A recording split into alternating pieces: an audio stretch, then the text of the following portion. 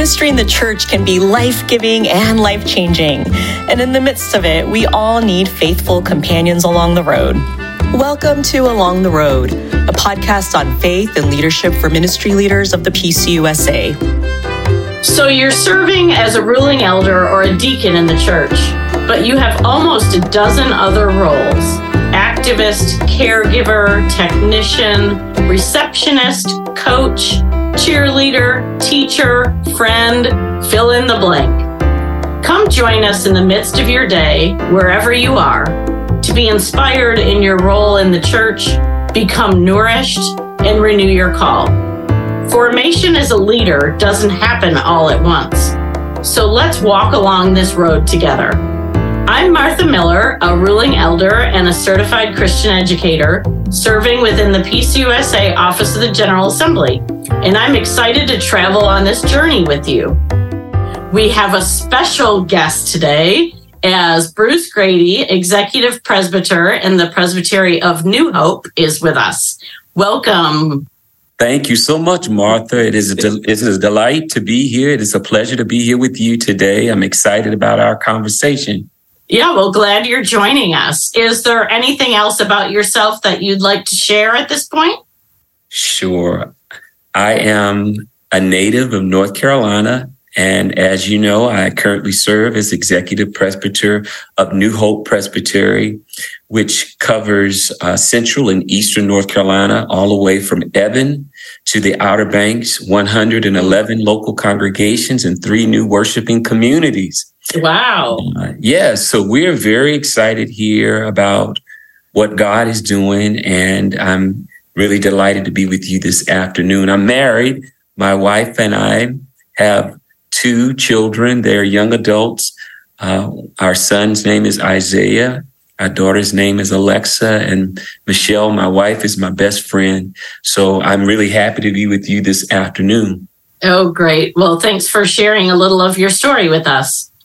During our episode today, Bruce will be offering a reflection based on Luke 24:13 through 35, which is the story of the road to Emmaus. I look forward to hearing God speak through you, Bruce. Thank you. Thank you. Travel with me down the dusty roads of time, where there are two disciples who encountered the risen Lord on the road to Emmaus. That's what's happening in today's gospel. They must have experienced a special inner desire because they had come to know Jesus and placed their hope in him.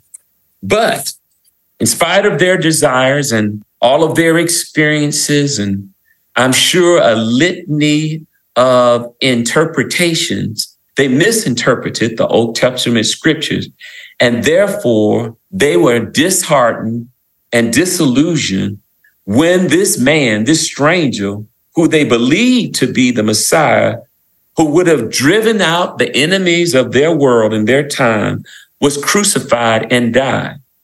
Let me say this another way. Prior to the crucifixion, these followers, these disciples of Jesus Christ, were living on a mountaintop high. For finally, the Messiah, as they thought, had come. And finally, he would do all that he had promised to do, that he would straighten out the crooked places, that he would make the rough spots smooth, that he would do what was needed in order for the people of God, the children of Israel, to fully realize their freedom.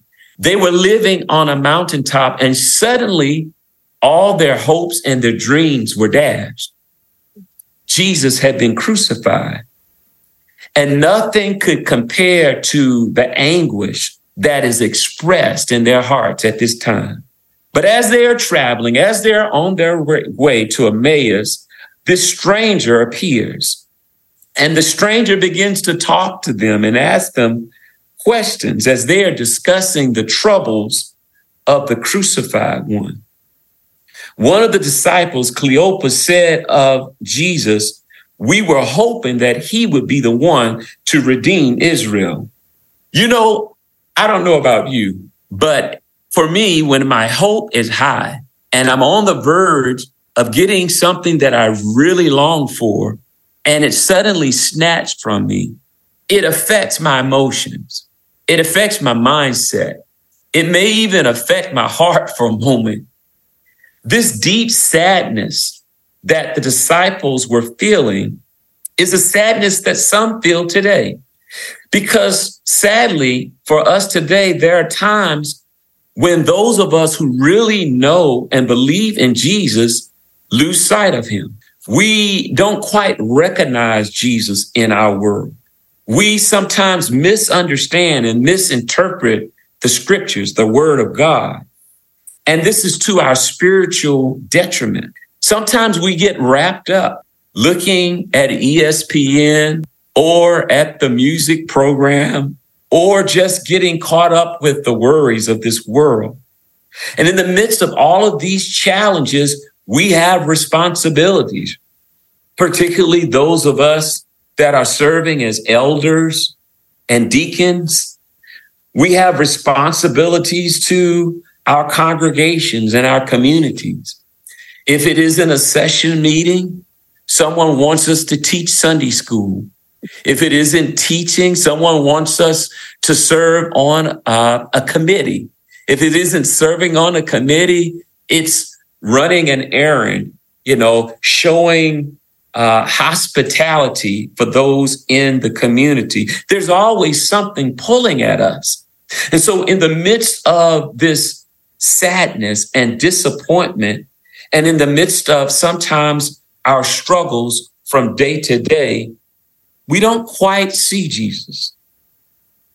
Our hearts are sometimes not as warm as we would like for them to be, or as we would hope for them to be. But one of the things I love about Jesus, and he demonstrates this in this passage, is that even when our faith is waning and we're struggling and we're experiencing hardship, Jesus comes to us and meets us where we are. Just as he did in this text, Jesus came to these disciples and he didn't bow. He didn't try to break them down, but basically he began to share with them the scriptures. He began to explain to them. He talked to them. And as he was talking to them, the Bible says, the text says that their hearts were moved. Their hearts were touched. Their hearts burned as the Lord was speaking to them. You and I and all those who serve in leadership ministry in the church will go through periods where nothing seems to go right. All Hades is breaking loose and all hope seems to have gone. But God has a way to come to us and remind us of what God has spoken through the word. God sometimes comes to us in a moment of worship. And God sometimes comes to us through the words of a child. Whatever means it is, the same one who came to these disciples comes to us, speaks to us, and rekindles hope within us.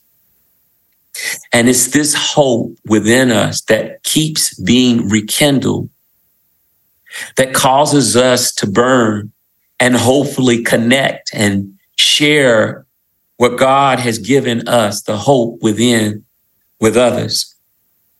And this is what I believe is true, not only of the disciples on their way to Emmaus, but is true of you and I and all those who lead within the church. Is that God continues to come to us. Christ speaks to us. And Christ tells us that I am with you, that I am for you, and that I am at work in the situations where it seems that there is nothing going well. And if we can hold to this, just maybe in the moments when we are gathered in worship, in the moments in which we're gathered in fellowship, In the moments when we break bread at the table, we will sense the presence of the Lord. And we, like these disciples, will go back to our siblings in Christ and tell them that Jesus lives, that Jesus is at work, and that there is hope. I pray for you, and I pray for those that you serve alongside, that you would hold on to this experience of the disciples on the road to Emmaus, and that you would hold on to the hope, those moments in which the Lord has reminded you that he's alive and that he lives forevermore, and that because he lives, we can face tomorrow. Because he lives, all fears are gone. Because we know that Jesus Christ holds our future.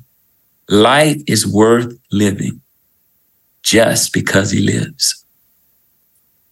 As it was in the beginning, is now, and forever shall be, world without end. Amen. Amen.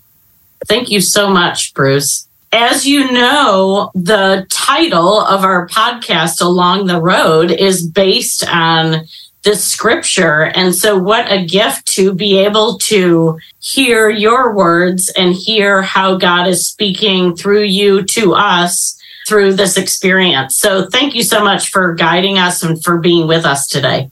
Oh, you're welcome, Martha. We hope that you have been nourished through this episode of Along the Road.